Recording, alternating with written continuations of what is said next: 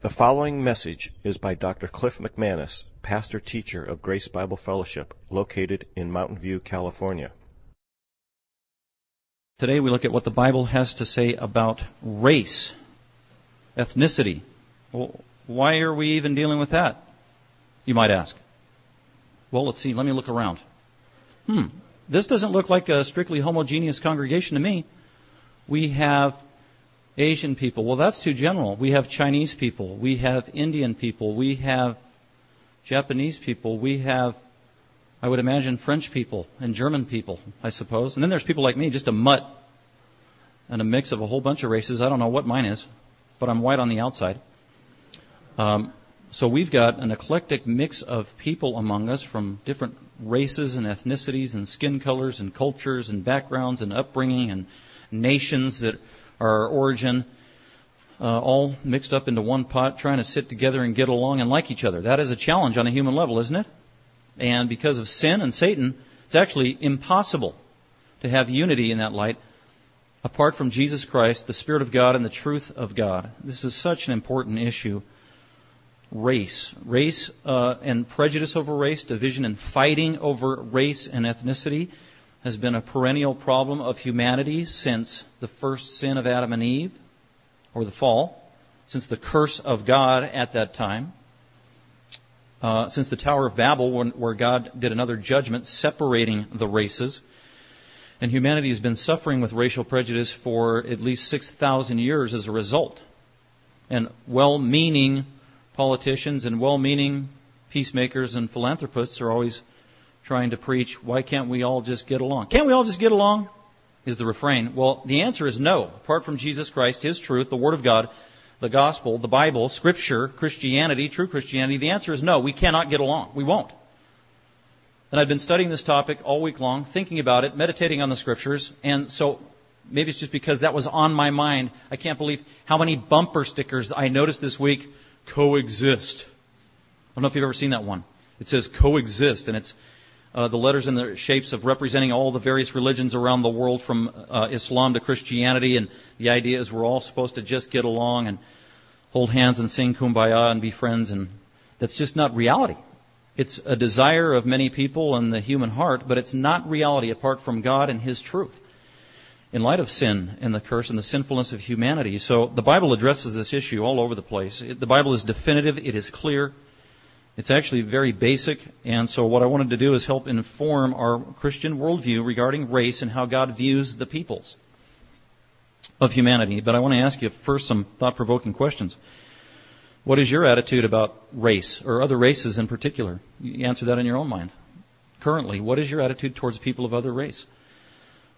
With that, what kind of home were you raised in? What was the attitude of your parents or your upbringing about race? I did not grow up in a Bible-believing Christian home, so I lived in a certain isolated culture. It was actually very prejudiced towards those that were not like ourselves. So I was raised in a culture that was prejudiced towards those who were non-white people in my culture. People I hung around, my descendants, didn't have a biblical understanding, was totally naive. So that's pretty common for people who don't know Scripture. Another question, are you prejudiced? Are you racially prejudiced towards other people? Does skin color matter to you? Do you ever make racial slurs? Many times we do it as a joke, or some lousy driver cuts you off. They happen to be of a different skin color than you, and that's why they cut you off. It's because of their skin color. I'm like, no. That had nothing to do with their skin color. It's because they're a lousy driver, or you're a lousy driver, or one of the two. So that's really a superficial assessment, but we do that. Or I never got this one where somebody makes an excuse for their really bad temper. Well, I'm German. Well, I've heard Germans say that. Well, I'm Italian. Well, I'm Latin. Well, I'm Spanish. Well, I'm Mexican. Well, your temper has nothing to do with the color of your skin. We're going to find out it all, according to the Bible, always comes back to the human heart. So racial prejudice, huge issue. It's very practical to deal with in our church. It needs to be dealt with in our church. As I said, we have a mix of races among us, and we have to get along, right? And we can't have an impediment at a superficial level regarding race. I counsel and have been counseling as a pastor people, and the race issue comes up routinely, annually, has for 15 years that I could think of specific examples about race, especially when two people that want to get married and they're of different races. And they're both Christians. And inevitably, family members struggle with that issue. And we have to think, well, what does the Bible say? Not what does culture say or our preferences, but what did God really say about races and interracial marriages? The Bible has a lot to say about that. And like I said, I grew up in a very cultural, man-centered view of race and marriage and intermarriage, and I came from a large family. And I remember this really became a divisive matter in our family, because I was the youngest of 10 kids, when one of my older siblings, we were all white, my parents were white, and one of the older siblings broke protocol or precedent and started dating a Mexican person. And whoa, we heard about that one. That was just dating. And then one of my siblings ended up marrying a Japanese person. And that was a major problem in our family. And then one of my siblings married a black person, and that was a major problem in our family. And at least it wasn't for me, because I didn't have the cultural, racial bias. As a matter of fact, I was thinking about the first crush I had on a girl while I was in first grade, and I had a crush on my older sister's best friend, Diana Castellano, who was like 15 years older than me. And she was a Mexican. And I was in love with her. And I was only 7. But anyway. Point being, I didn't have the racial problem, fortunately. But it wasn't because I had a biblical point of view. That came later. So it's very practical, and we need to look to see what the Bible has to say about this issue. So let's go ahead and do it. And again, there's so much information in Scripture. Just tried to consolidate it down to a few basic points. I came up with 7 here. Nothing spiritual about 7 points, but tried to highlight the most important things Scripture has to say. Developing and cultivating a worldview about humanity, about race, about ethnicity. So let's go ahead and look at it. Point number 1, and that is that all humans, and this is really the foundation, all humans, every single human being, came from Adam and Eve and Noah's family. Every single human being. All humans came from Adam and Eve and Noah's family. So if you're into tracing your genealogy and your ethnicity, if you go back 4 or 5 generations, you didn't go back far enough, go back all the way to Genesis chapter 1, and you end up with Adam and Eve, and we all end in the same place. We all share the same descent from Adam and Eve. They were our original parents. Adam and Eve were literal. Genesis 1 through 3 is literal. It is historical. Jesus affirms that, Paul affirms that, and you've got to start there. That needs to be the foundation of how you view race and humanity. I also want to read from Acts 17, because this is the Apostle Paul's commentary on Genesis chapter 1 and Genesis chapter 2. The Apostle Paul, who in Acts 17, he's talking to non-Jewish people, Greeks, Gentiles, probably Gentiles, non-Jewish people of all kinds of different ethnicities, who knows, maybe different colors. And he gives them a historical lesson from the book of Genesis, and he's telling them where all of humanity came from in Acts 17, as he's also leading up to the very specific gospel of Jesus Christ. So in Acts 17, verse 26, the Apostle Paul, even though he doesn't say, quote, Genesis, because they didn't necessarily have the Hebrew Scriptures, he's still giving them biblical truth from Genesis. He talks about the true God as the Creator in verse 24, the God who made the world and all things in it. He's the Lord of heaven and earth. He doesn't dwell in temples made with hands like you guys think He does. Verse 25, neither is this true God served by human hands as though He needed anything. He's totally self-sufficient, since He Himself gives to all. Every human being has the same God who's the giver of life and breath in all things. Verse 26, and He, that is God, made everyone, every human. That's what it means. God made every human being, every nation of mankind, to live on all the face of the earth, having determined their appointed times and the boundaries of their habitations. And in verse 26, and He made from one man, says another translation, which is a great translation. God made from one man, meaning from Adam and Eve. That's where every single person came from. Whether you're a Jew, Greek, Gentile, doesn't matter. We all came from the same place, Adam and Eve, and they were literal. Therefore, we are all in the same human family from God's point of view. So we all have a common ancestry. All humans came from Adam and Eve. when I've taught children and youth, I like to ask the question when we address this issue of creation. I like to ask them and get their feedback first before I teach on it. What color was Adam and what color was Eve? And I get hilarious, great answers. And the white kid will raise his hand and say, "Oh, he was white and had blonde hair. Adam did." Really? Okay, cool. And then maybe some Mexican kid will say, "No, actually, Adam and Eve, they were kind of brown, nice brown tan, copper tone tan, and they actually had dark hair and brown eyes." "Oh, really?" And I had black students in my classes as well. "No, actually, he was African American. Adam was." "Oh, okay." And then we talk about it, and then bottom line, we ask all these kids, "Well, how do you know? How do you know?" And so then we concluded, well, we really don't. And my theory was always, because they couldn't deny that according to the Bible, every single human race, every ethnicity, every skin color came from Adam and Eve, literally. So maybe Adam was kind of darker skinned and Eve was kind of lighter skinned. Like maybe Adam was really, really, really, really dark or black, and then maybe Eve was like an albino. Or reversed. Or maybe, how about this one? Adam was polka dotted and Eve was striped like a zebra. And they thought those theories were possible. Why not? We don't know. Bottom line, every human being, every race comes from Adam and Eve. Number 2, very important. Every human being is made in God's image and is therefore sacred and precious. And that's whether they're a male, whether they're a female, whether they're a believer or an unbeliever. Every single human being that is born into this world and actually conceived in their mother's womb, the time that they are conceived, they are made in the image of God. Every single human being is fearfully and wonderfully made, very personally, individually, in the image of God that is absolutely sacred.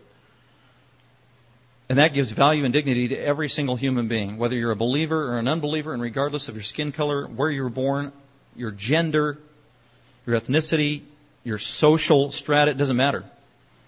Every human being has value and worth because they are all made in the image of God. And that's what God Himself said. The triune God of the universe in the beginning, Genesis 1, God, the Trinity, talking to itself, Father, Son, and Holy Spirit, before they created humanity. And God said, "Let us, Father, Son, and Holy Spirit, make man or humanity in our image." And the question was, what color shall we make them? It's they will be made like us. They will be made as persons with a will and a mind and religious beings and all that comes with being a person. Let us make man in our image, or humanity in our image, according to our likeness. And that's exactly what God did. God made every single human being, starting with Adam and Eve, in the image of God, male and female. The Scripture doesn't comment on their skin color because it didn't matter. So all human beings came from Adam and Eve, and every single one of us has been made in God's image, and as a result, every human being is sacred before God. Number 3, because every human being was made in the image of God and sacred and precious to God the Creator, God shows no partiality whatsoever, and He loves all people. God doesn't have a favorite race. Some people think, according to the Bible, that God looks down and He favored the Jews. The Jews are His favorite people. They were His beloved people in the Old Testament. They were His covenant people, and actually that's not true. I mean, it is true that they were God's covenant people, but it wasn't because He was partial towards everybody else. As a matter of fact, He told Moses and the community of the Israelites, and in Deuteronomy, He said, "I set my love upon you, not because you're anything special, but because you're better than all these other races." Not at all. God set His love on the Jews simply out of His divine prerogative, His sovereign choice. That's it. Not because of their race or their ethnicity. And when He chose them to be a special people, it wasn't to be a cul-de-sac. It was actually to be a channel to the rest of the world, so that the love of God, the gospel of God, the grace of God would reach the ends of the earth and every other race and nation on earth. That's God's plan. So clearly God doesn't show any partiality. He loves every person, every nation, every ethnicity. John 3:16, God so loved the world that He gave His only begotten Son, that whosoever, doesn't matter, believes in Jesus Christ shall be saved from their sins. God so loved the world. Let's look at Acts. If you've got a Bible, look at Acts chapter 10, where this shows that God is not partial. He's not racially prejudiced. Just because the Jews were chosen to be His covenant people for a time in the Old Testament doesn't mean that He didn't like non-Jewish people. He didn't think that the Gentiles or the Greeks had cooties, but He was using the Jewish people for a specific purpose, to glorify Himself and also to reach the ends of the world, which He eventually did through Jesus Christ the Savior. And so God is trying to communicate this lesson to Peter. Peter the Apostle, he was born and raised as a Jew. He had the Old Testament. He was actually prejudiced. He had a sinful attitude that he couldn't shake. Grew up and was taught to be racially prejudiced. And it wasn't consistent with Old Testament teaching. And so he needed a corrective, and God gives it to him here in Acts chapter 10.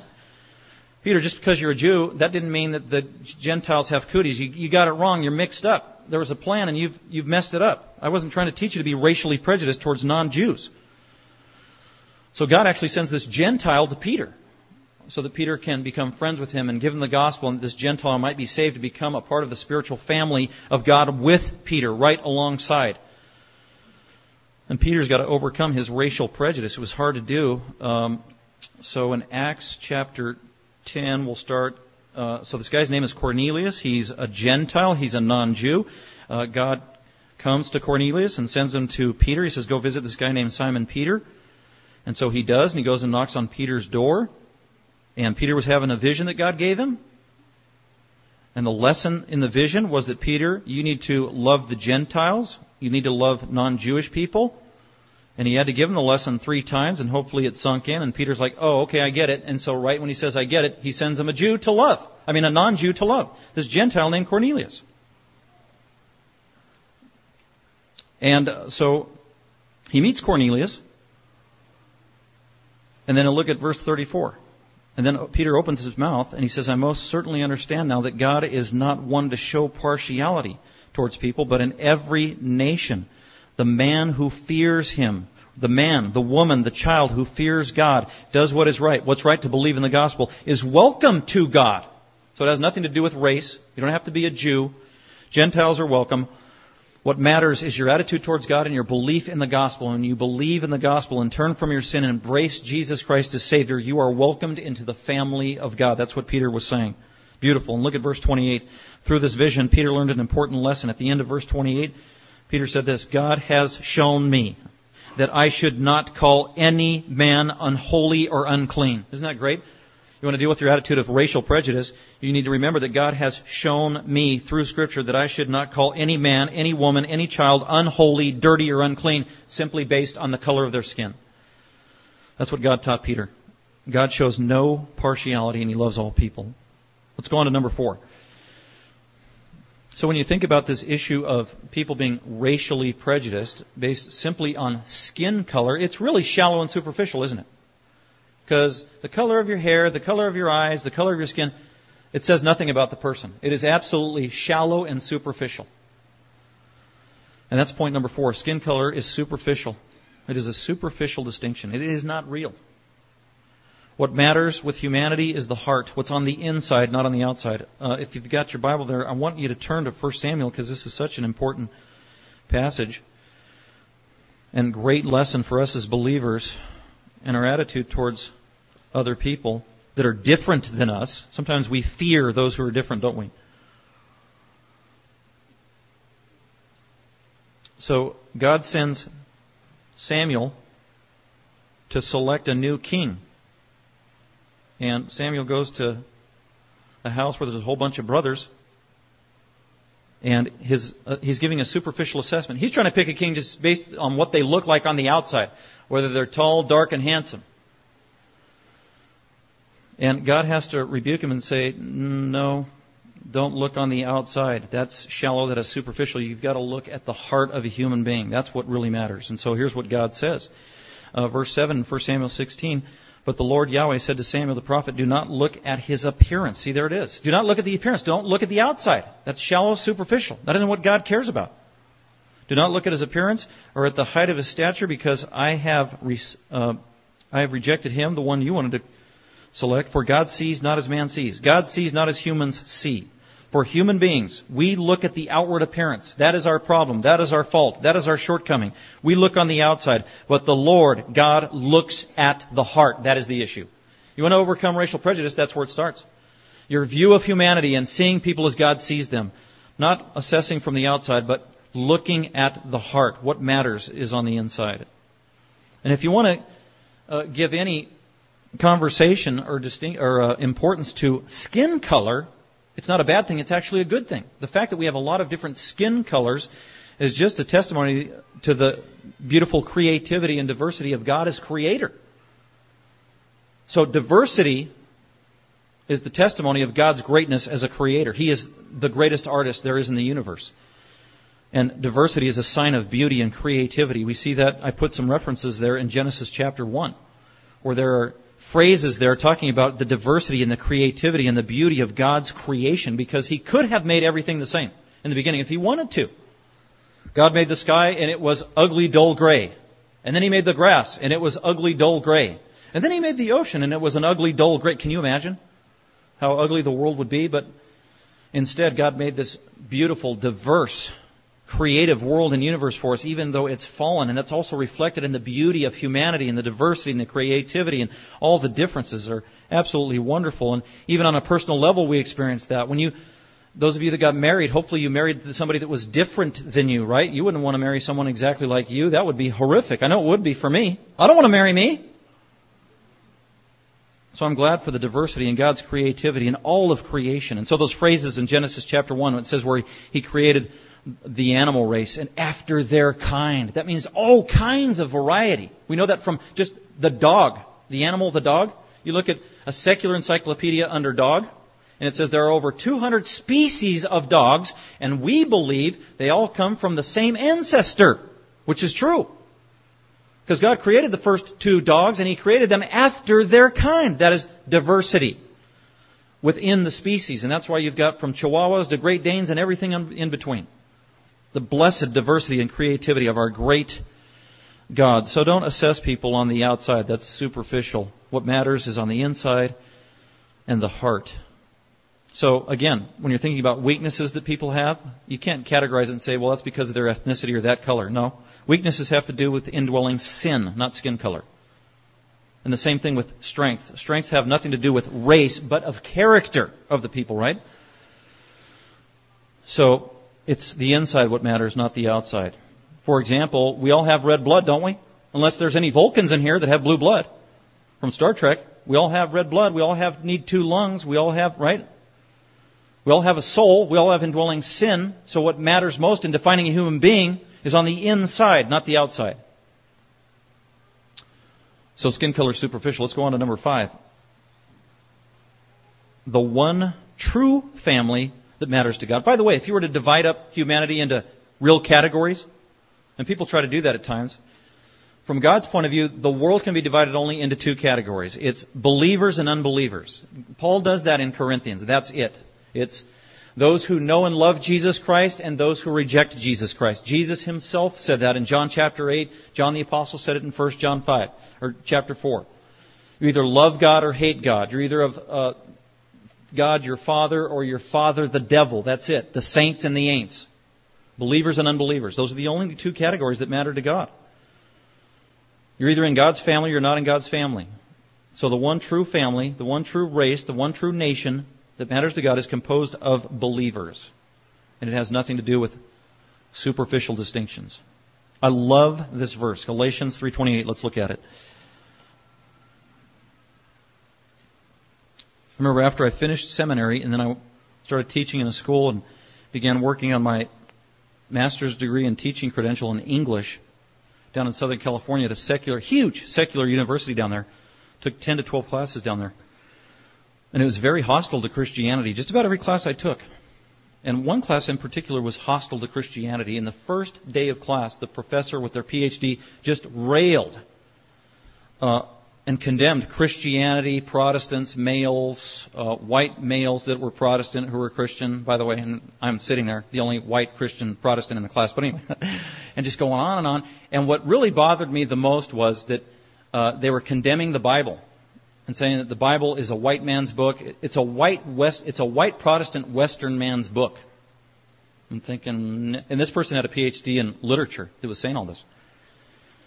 And so I had to talk to the professor privately and say, well, no, the Bible is not a Western book. It's an ancient Near Eastern book by brown-skinned folk, not white folk, just so you know. I don't know where you got your PhD, but anyway, I just thought I'd tell you that. And then so after she just railed all over Christianity, then we broke up into small groups, And so I'm in this small group with like 7 people who now just hate Christian white men like myself. And we have to do this group project together. And we break up, and there's about 7 of us, and they're professionals. They're all older students. They're all working on their master's degrees, teaching credentials, and I'm sitting there kind of cowering in my chair, and they're just railing on Christianity and how hateful the Bible is and Christians are and prejudiced and all that stuff. And then finally I just had to speak up, and I said, have any of you guys read the Bible before? And they're like, yeah. Well, the answer was no. And I said, did you know that the Bible is not racially prejudiced at all? And the other thing was that the Bible condemns and hates women and all that stuff. And I said, did you know that the Bible, more than any other piece of literature, dignifies women than any other kind of literature in the world? And they're like, really? And I said, yeah. As a matter of fact, in Genesis chapter 1. And they didn't know that. So I just quoted to them. In the beginning, God said that He was going to create humanity. And God said, let us make man in our image. And in the image of God, He created them male and female.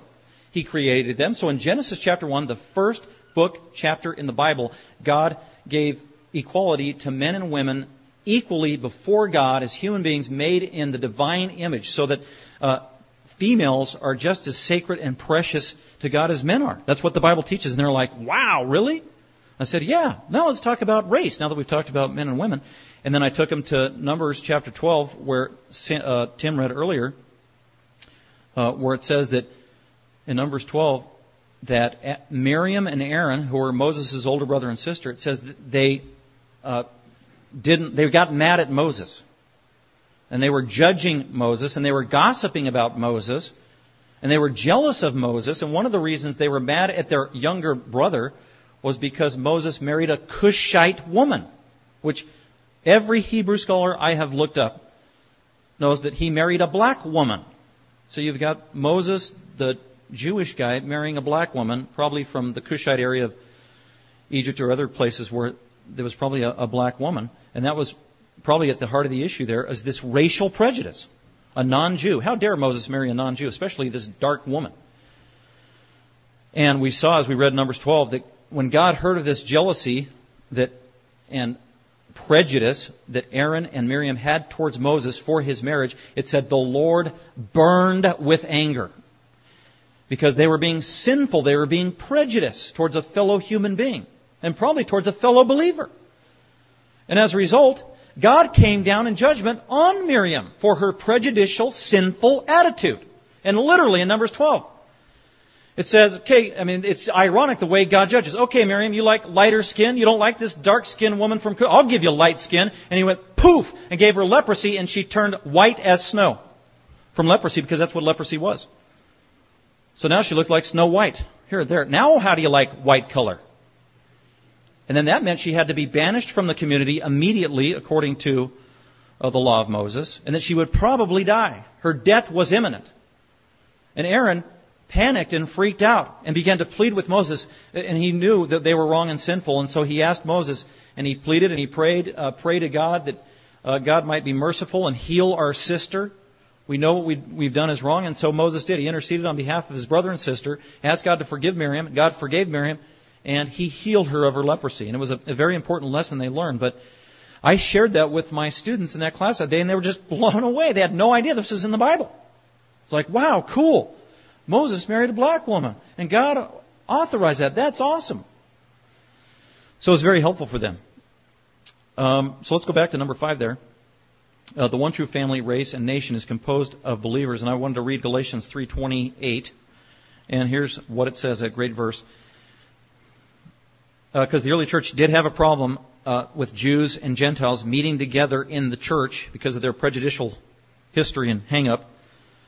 So they needed ongoing reminders.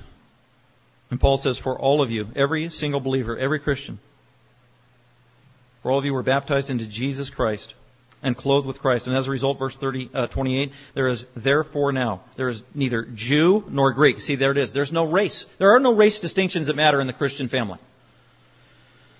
There is neither Jew nor Greek. There is neither slave nor free. There's no social distinctions. It doesn't matter how much money you make. There is neither male nor female. For you are all one in Christ Jesus. That is awesome. Great truth. All in Jesus Christ our Lord. It is faith in Christ that unites us and adopts us into the one family of God. Put another verse down there about the true one family of God, and that's in Matthew 12. I'm not going to go there to read it. I'll just summarize it for you, and I put one of the verses there. Jesus was doing ministry. He was preaching to the multitudes. People were flocking all over the place. He was in demand. It was the height of his ministry. And they came knocking on his door. And they're crying out, "Okay, Jesus, man, you've been out, you've been preaching, you've been with the multitudes, you've been all over the place, and your family wants you. It's your mother and your brothers and your sister. They want to talk to you. Your mother's here. Your blood." And it's an interesting response. Jesus responded and said, "Oh, okay, yeah, that's my mom and my brothers. I need to let them in." He didn't say that. He actually asked a question and said, Who is my mother? Who are my brothers? Who are my sisters? That must have been startling, especially if his brothers heard that. And then he went on to say, it's not blood that matters in the family of God, it's belief that matters in the family of God. Because that's what he went on to say. I'll tell you who my true mother, brother, sister, spiritual siblings are. It's not those who are related to me by blood. As a matter of fact, we know from John 7, his brothers didn't even believe in him during his public ministry. They made fun of him and mocked him. They did not believe initially. They did later, but not initially. And so that's why he says in Matthew 12, here's who my true siblings are. Here's the true family of God. It's whoever does the will of my Father in heaven. What is the will of my Father? To believe in Jesus as Messiah. It's belief, not blood. Whoever does the will of my Father in heaven is my brother and my sister and my mother. That is the true family of God. And 1 Peter 2:9 says the same thing. You believers, you Christians, regardless of your skin color, you are a chosen race, chosen by God. One race. There it is. A multicolored race, but one race. A royal priesthood, a holy nation. A people for God's own possession. He owns you. We are all part of the family of God through belief in Jesus Christ. Awesome. Let's go on to number 6. God condemns partiality and prejudice. He condemns racial prejudice. We already saw that with Numbers chapter 12 and how God condemned literally Aaron and Miriam for their racially prejudiced attitude towards their brother Moses. God punished Miriam with leprosy. If you got James chapter 2, I want to read that verse. Where God condemns partiality. Partiality of all kinds. Illegitimate prejudice. Whether it's based on gender, culture, outward appearance, sociological status, race. That's really the umbrella truth that James is communicating, and he gives us specific examples. Here's a Christian congregation that's being rebuked because they were prejudiced in many ways, probably. Here's one way in particular. James 2:1 says this, "My brethren, fellow Christians, fellow believers, do not hold your faith in Jesus Christ, in our glorious Lord Jesus Christ, with an attitude of personal favoritism. Do not be prejudiced as a church. Don't do it." Verse 2. "For if a man comes into your assembly, or your church, with a gold ring and dressed in fine clothes, and there also comes in a poor man in dirty clothes, and you pay special attention to the one who is wearing the fine clothes and say, 'Hey, you, sit here in a good place.' And then you say to the poor man who's dirty and stinks, 'You stand over there out in the lobby. Sit down by the footstool.' Have you not made distinctions among yourselves? Have you not been prejudicial among yourselves and become judges with evil motives?" Somebody who is racially prejudiced, they have evil motives. It is evil according to God. We can't do it, church. No room for it. It doesn't reflect the character, the heart of God. God condemns partiality and prejudice. That takes us to number 7. There's only one solution for the world to coexist. And it ain't going to happen in this lifetime, but it will happen in the next lifetime. Guaranteed. We know that from Revelation and other passages. But the church is the ultimate example of God's view on race, because therein lies true, deep racial unity, among all kinds of other unity. That's why this is a beautiful testimony. When we leave on Sundays, out this door, onto this campus, out in the city, and people that don't know God are looking on, and if they could see the makeup of our congregation, that it's diverse in race and culture and background, and yet they see this beautiful harmony and unity around the truth in our adoration and worship of Jesus Christ. That is the testimony the world needs to see. That is the only kind of testimony that changes lives. And it is rooted in the heart of the gospel of Jesus Christ. And I just want to highlight Ephesians 2 where Paul talks about this. Again, Paul talks about Jews and Gentiles getting along in the church, and the foundation of it, the reality of it, and the only way it can work is through Jesus Christ and His work, His death, His resurrection, His ascension on high as high priest through the good news, the gospel of Jesus Christ. He is the only one that can bring that kind of unity. Paul says in chapter 2, verse 13, he's talking primarily to Jewish people, to Greek people. So if you're not Jewish today, this is to you, this is to me, this message. But now in Christ Jesus, you who were formerly afar off, we weren't part of the Old Testament Israelite covenant relationship with God. We were far off. We were not one of God's people. You were formerly far off, but now you've been brought near by the blood of Christ. Notice it's not our blood that matters, it's the blood of Christ that matters, His death that matters. For He Himself, Jesus, is our peace. See, you want true peace between humanity and between the races, it comes through Jesus Christ and His work. So look at that. Blood, peace, relational peace.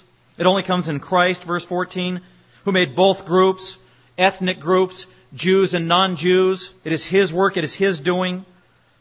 He's the one that made both groups one into one body, one new man, one new humanity called the church, the body of Christ. Jesus broke down the barrier, the dividing wall through His death and resurrection by abolishing in His flesh on the cross the enmity, the hatred, which is the law of commandments contained in ordinances, that in Himself He might make the two, Jew and non-Jew, into one new humanity. Isn't that wonderful? One new humanity. That's who we are. That is our race. What is your race? My race is the body of Christ. One new humanity, thus establishing peace. There's true peace, and only there is true peace between humanity. It's in the body of Christ, based on a relationship with Jesus Christ. Verse 16, and might reconcile them both in one body to God through the cross, by having put it to death on the cross. Verse 17 says, and He came and He preached peace to you, the Gentiles, who are far away, and He also preached peace to the Jews. So there's one gospel for any race. Doesn't matter who you are. It's the same gospel that saves all people. Verse 18, for through Jesus Christ we both have our access in one Spirit to the Father. Doesn't matter your skin color. You have the same Holy Spirit living in you if you are a Christian. Verse 19, so then you are no longer strangers and aliens, but you are fellow citizens with the saints and are of God's household. Isn't that awesome? If you are a Christian today, you are a citizen in the kingdom of God with all rights and privileges. You are a citizen, equal citizen. You are a saint before God. That means sinless before Him. And you are a sibling in the family of God. Citizens, saints, and siblings, all in verse 19. All with equal rights and privileges because of the work of our blessed Jesus Christ. And then finally, I do want to close with Revelation 7. Let's go ahead and look at it. Revelation 7, 9 and 10. We're not going to peacefully, totally coexist all the races in this lifetime. In this cursed, fallen, sinful world, and as long as we have sinners who are hard-hearted, continue to reject Jesus Christ and the gospel, there isn't going to be perfect peace and harmony. Just like when Jesus said that poverty will continue to exist, racial prejudice will continue to exist. It will always be with us until the total redemption of humanity and really all of history in the second coming of Jesus Christ in the future and during the millennium and beyond. And that's where Revelation 7 takes us. A vision about the future, of how it will be someday. And actually, it's even happening right now, up in heaven, before the throne of God. Revelation 7, verse 9. John the Apostle says this, after these things I looked, so this is up in heaven, and behold, there's a great multitude in heaven around the throne of God, before Jesus Christ, before God the Father and the Holy Spirit. Huge, massive multitude of humanity from history and from the ages, which no one could count. There's too many to count. Well, who are they? Are they all Jews? No. From every nation, all tribes, all peoples, all tongues, there it is, all races, before the one true God, worshiping as one family of God, standing before the throne and before the Lamb, clothed in white robes, palm branches, intent on one purpose, worshiping Almighty God, Savior Jesus Christ, forever. Verse 10, and their cry went out with a loud voice, saying, salvation to our God who sits on the throne and to the Lamb. How glorious. One choir giving praise to God, all made possible by the life, the willful death of Jesus Christ on the cross, absorbing the wrath of God on behalf of sinners regardless of their race, rising again from the dead, ascending on high as the Savior of the world. That is what the Samaritan woman called Jesus, the Savior of the world, because she was not fully Jewish. And she knew that Jesus was the Savior for all humanity, regardless your race. And she embraced Him as such. A beautiful phrase. Let's go ahead and commit our time and prayer and thanks to Jesus Christ, who is indeed the Savior of the world. Father, we do thank You for our time together in worship. Thank You for being with us as You promised to do in a very real way through Your Holy Spirit. Again, thank You for the truth of Your Word in Scripture. How it's always relevant. It always applies to every issue in life that confronts us. And we can lean on it and depend on it and live by it. Lord Jesus, thank You for Your most precious gift of Your perfect life of obedience, Your willful death on behalf of sinners. Thank You so much for absorbing God's wrath as our substitute. Thank You for rising again from the dead and giving us hope and new life in You. And thank You for building the church.